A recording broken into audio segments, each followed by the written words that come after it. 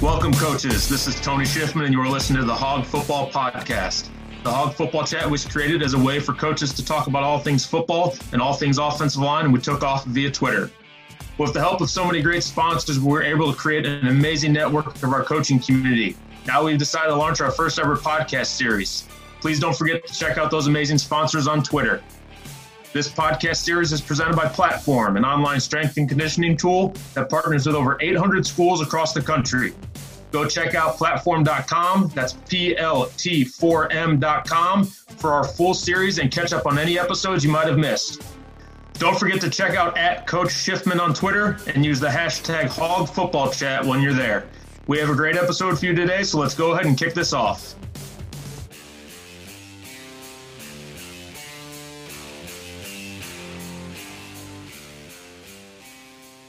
All right, guys, welcome to another edition of the Hog Football Podcast. Today I've got Coach Peter Jennings from Wisconsin Whitewater with us. Coach Jennings has been the offensive coordinator now for 2 years at Wisconsin Whitewater and helped them to 26 wins, I believe, over the last 2 years. Before his time at Wisconsin Whitewater, he served as the offensive coordinator at Rhodes College, Carroll University, and Iowa Wesleyan College. So I'm super excited to have Pete here. And Pete, welcome. Hey, thanks so much, Tony. Excited to be part of this. Awesome. Thank you. I appreciate you coming on. So we've got a couple pretty good connections, you and I. So we were both Illinois College Blue Boys, not together, but at separate times. And we were also both Bloodhounds for a time. So, you know, you obviously you started your career in Fort Madison High School as a player, and I was the head coach there for 2 years. My first question to you is just kind of what is your best Fort Madison Bloodhound football memory?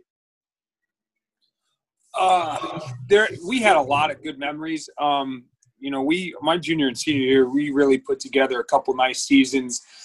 Fell just short of the playoffs both years, going 6-3. So there was a ton of fun stuff that happened during that time. Mm-hmm. Our freshman sophomore year, we had a little bit more rough of a time, I'll say, but. You know, maybe the most enjoyable moment or the most memorable moment is we drove up to Fairfield, which is only about an hour away. It's their homecoming night, and we get lightning delayed. And this is my junior year, and they're like number 3 in the state or 4 in the state, something of that nature. And, you know, they're supposed to beat the absolute brakes off us, but we get lightning delayed. And we try to get out on the field, and we get lightning delayed. And we ended up staying out there until like 10 o'clock at night, maybe 11 o'clock at night before turning around and driving back home. So all night it storms. We get back to we get off the bus by midnight where everybody's back in bed by, 1 a.m., whatever it may be, whatever time people got back to their houses. But the next morning we had to jump back on the bus after the whole night, rains the whole night. And this is before anybody had field turf. So We get back up to Fairfield for, I think it's like a noon kickoff. And, at this point, everybody's just beat. They're supposed to beat the tar out of us. We're trying to stay hyped, but we take the field and it's an absolute mud pit. First play from scrimmage, they take a handoff for like 79 yards. Somehow Zach Glasgow, who was a all-state sprinter, somehow he hawks this kid down. They're running back down on the 1 yard line, and I'm like, we are in trouble. We end up getting stopping them, I believe, on making a great goal line stand, and somehow miraculously pull off a 15-12 upset in the rain, the muck, the disgustingness that comes with all that. And, that was quite the, 20 hours for our football program. And I think it really showed how we could persevere and our belief in each other and our belief in our coaching staff. It really was a special event. That's awesome. I don't know if I've heard that story before. I know I've heard about the win, but I don't know if I've heard about the having to go up and come back and go back again. So that's pretty awesome. So obviously, with your time as a college football coach, you've been in for over a decade now. You've been a part of some really great programs, some really great teams. The first question I've got to ask you, we are tied in with the Hog Football Chat, is how important was the offensive line for the success of those really, really great teams? Oh, absolutely instrumental. I mean, like it really does start up front. Everybody says it, and I do believe most people believe it. I'm sure there's still that select few that believe that a truly special signal caller can overcome a lot of ills, and there's truth to that. But at the end of the day, if you win in the trenches, offensive and defensive line, you're going to win a lot of football games. And if you can get pressure with 4 guys on the defensive side of the ball, or 3 guys, the way some defensive schemes are starting to try to work towards, phenomenal. That's a game changer for the defensive side of the football. Same thing when we start talking about the offensive line. If those 5 guys are working in unison, right, thinking the same way, moving the same way, protecting the same way, drive blocking the same way, whatever it may be, that is such a huge advantage, and really does set the tone for the team and for the season and for the game. And I just can't speak highly enough about the offensive lines I've been around, the offensive line coaches I've had the privilege to coach with. And I really do think that when you start looking at the success we've had, whether it's at Whitewater, whether it's at Rhodes, whether it's at Carroll, even Iowa Wesleyan, it does start with those big nasties up front.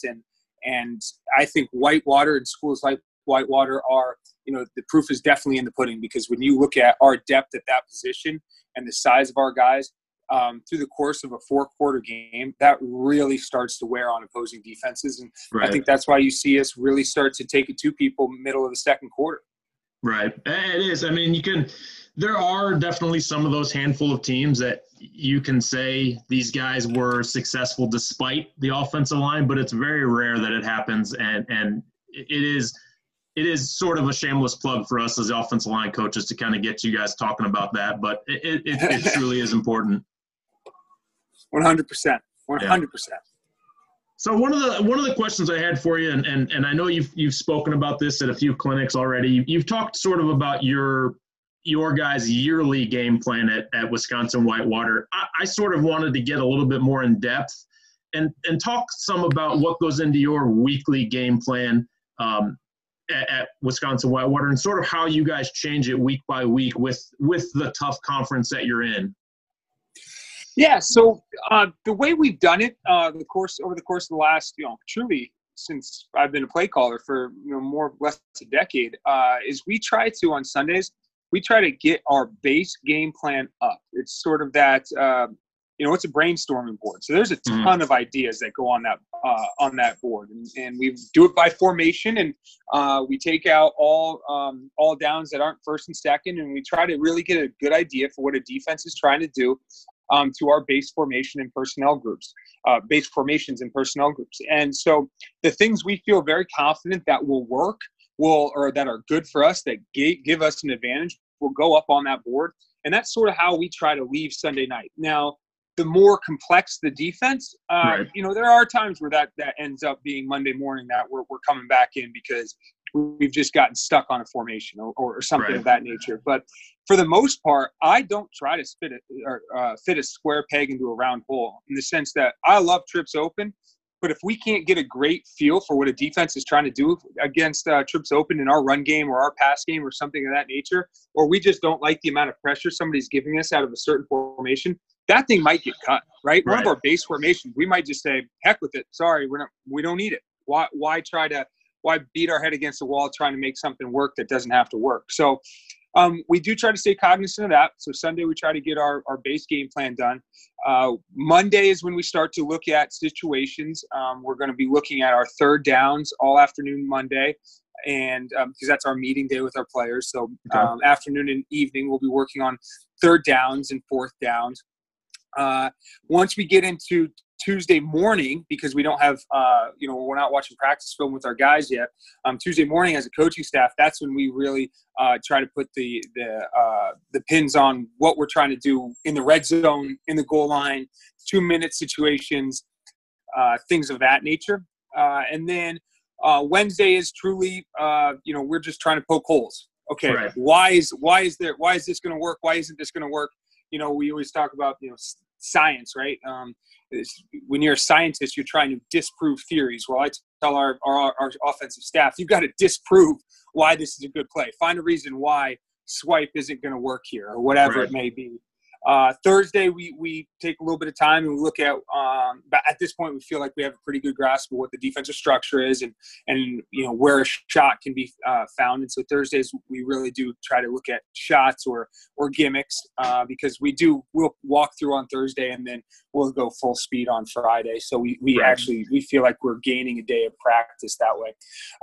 One thing that I really want to start looking at more than I have is I want to look at second and long calls. And I have not done a good job of that as a coordinator. And I don't know if it's just been an oversight or I haven't realized it or that idea hasn't been presented to me in the right way.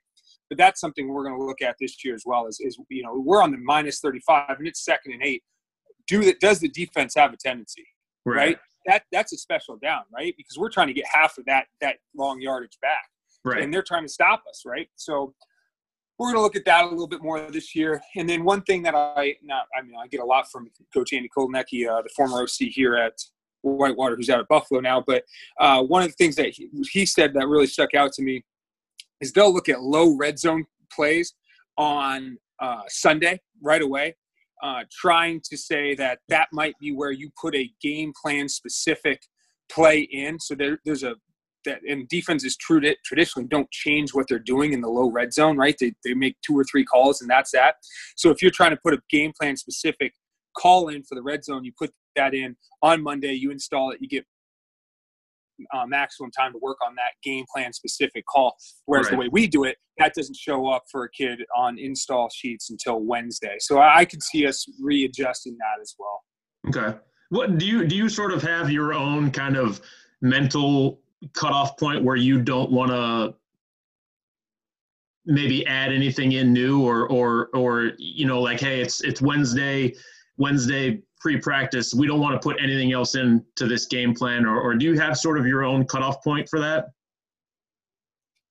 We call Thursday our cut day, meaning that if after practice on Thursday, because I'll have scripted Friday's practice already. If after practice on Thursday we haven't found the time to run a play both directions against a scout look, whether that's inside Skelly or team, that play is going to get cut.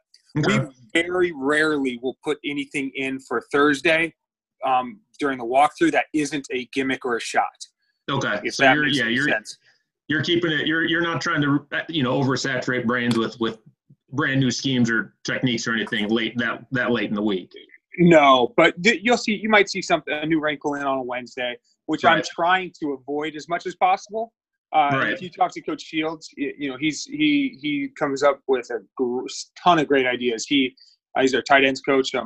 He watches so much film and he'll come to me with ideas. I'm just like, hey, bud, it's too late in the week, and he'll get all upset with me, but he understands that what our mission is and how we are trying to function. So it's all good. But very rarely do we try to put anything in on Wednesday, but there might be a couple wrinkles. But then Thursday is just a gimmick or a shot day, and Friday, yeah, sorry about you. Right. Yeah. So kind of going along those paths, Wisconsin Whitewater obviously is one of the kings of Division III, and you guys have had great runs. How does that game planning change when you guys get into those deep playoff runs where, like, for instance, you've got to travel to Texas, or you've got to travel to, you've got to get on a plane and go somewhere. How does that game plan change during those tough weeks? Well, I think there's sort of two answers to that, and maybe you're not quite asking one of the questions that I'm going to answer. But first off, something I found about the playoffs, and I've had the luxury of playing 9 extra games over the course of the last 2 years, is that you start to see people's true, who they truly are, the true schemes and true structures, because people do have unfamiliar opponents. You have a little bit less time on the breakdown. So I don't want to say people get more basic in the playoffs, but the deeper you get, it does seem to be that it becomes a little bit more basic because of just your unfamiliarity with who you're playing against and the lack of time. I'll tell you, we went into that North Central game. Now, it didn't work out for us. Kudos to those guys. But we went into that North Central game. We had a really pretty basic playbook, call sheet bit compared to, maybe week 8. Right. And I do think that that's good. But yeah, it does. You have to simplify pretty quick. The other piece that I wanted to just touch on is as a play caller, as an offense evolves throughout the course of the season, right? Like if you're playing 10 regular season games, you've got a bye week plus your 3-week camp. That's 14 weeks of evolution. And we're a living, breathing organism as an offense. So it shifts, it morphs, it develops. Somebody's better than you thought they were. Somebody's worse than you thought you were. Somebody gets injured, so you're constantly adjusting, right? Well, over the course of, I'm used to adjusting over the course of 14 weeks, like I said. Well, these last 2 years, we've been playing 19 or 20 weeks, right? And that's a crazy amount of adjustments that if you're not cognizant of, you can really over inundate your players with information, like you mentioned earlier. And so definitely what I've really got to be conscious of as a play caller, as a, as the developer of our offense, I guess if you say, is to make sure that I'm not putting too much in week to week with the expectation that hopefully this is a really long season and I don't want to oversaturate our base stuff. Right. Awesome. And that's so true that you don't even think about that kind of as you go along that you guys are doing. I mean, you're going from essentially the 1st of August till the middle of December, and that's a long time that you're going to be good at what you're really good at, and you want to try to avoid as much new data as possible so you guys can be good at what you're good at. That's exactly right. I mean, we don't run C-gap power, but I figure that if we put a week's worth of time in, we'd be able to figure out how to run C-gap power pretty well, right? Right. C-gap power is really good for a lot of people, but I got to remember it doesn't have to be good for us. We have other things, right? Right. So just because we saw somebody have success against Wartburg in it week 4, right, doesn't mean that that's something that we got to be putting in for the second round of the playoffs. Yeah, exactly. Trust what you're good at and trust your guys, and they'll make believers out of you for sure. No doubt. So one of the other questions I've been asking everybody, and again, kind of getting back to the offensive line scheme of things, and you can choose from anybody you want. What is one of your, or not one of your, what is sort of your offensive line Mount Rushmore? And it can be guys you've played with, it can be guys you've just seen, it can be anything you want. But what's your offensive line Mount Rushmore? Oh, that is a great question. So I'd have to put Coach Shields at left tackle because he went his entire junior season without giving up one sack, and he will tell you all about it. So Coach Tim Shields, Illinois College's finest. He's at left tackle. And I'm just going to go with the guys that I've coached or played with. Because I think that's a lot of fun. I got to put Nate Truin, our center from 2 years ago, who's playing with the Rams right now. Yep. He's got to be playing center, and that's going to kill Coach Allen because they both won the Remington Award for best center in Division III. But you're gonna hurt Joe Horeni's feelings too there. Oh God, don't let him listen to this podcast. But neither one of those two, Coach Allen or Coach Horeni, were 6'4", 315 pounds, and could run like a deer. So they're going to have to forgive me. Our guard, we have a left guard who I think is an absolute stud, Quinn Miners. He's just a dump truck. And then I coached 2 really, really good football players down at Rhodes. DJ Coker, who had a sniff in the league this past year. Yep. And he's just had a mean streak like nobody's business. Absolutely violent and athletic. I mean, but a great kid, soft-spoken, big heart. And then just a monster, 6'8" kid. Who really developed nicely during his time at Rhodes was a kid by the name of Andrew Murphy. And I think that he was at times overshadowed by how dominant DJ was, but he was similarly dominant. And that was a big reason for the success we had. We had a pretty dang good offensive line down there to protect a pretty darn good quarterback. Yeah. That's awesome. So you went a little different from the other guys I've talked to so far. I've had one guy tell me all Dallas Cowboys, and then I had one guy tell me all Minnesota Vikings. So we had no Buffalo Bills in there. So that's different for you. That's good. That's unfortunate. Yeah. Travesty. Yeah. So, all right, Coach. Well, if you want, we're going to wrap this up. Go ahead and drop your Twitter information and anything else you want to add in, and then we'll wrap this up. Yeah. So you can find me at Petey Bananas, PETEYBANANAS.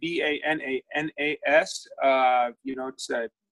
who I am. I love that Twitter handle, and I hope I never have to change it. And I hope everybody always appreciates me just being me. And then, I just want to say thank you to you, Tony. And I think what you do with Hog Football Chat is phenomenal. I'm really hoping we can figure out a way to subsidize our lost time with the clinic this year. But if not, we will make sure that it's bigger and better than ever next year. So yes, keep killing it, but my man, good luck at Lake Forest. And as always, anybody needs anything, don't hesitate to reach out. Yep. I appreciate you, Coach. Thanks for coming on. Absolutely. Thanks, Tony. All right. Thanks again for everyone listening, and remember to go check out platform.com for the full series of Hog Football podcast episodes. We want to thank everybody for their continued support, and be on the lookout for our Hog Football Chat series from Twitter on our website, hogfootballchat.net. You can check out all of our great sponsors and tons of awesome conversations from the chat and the podcast.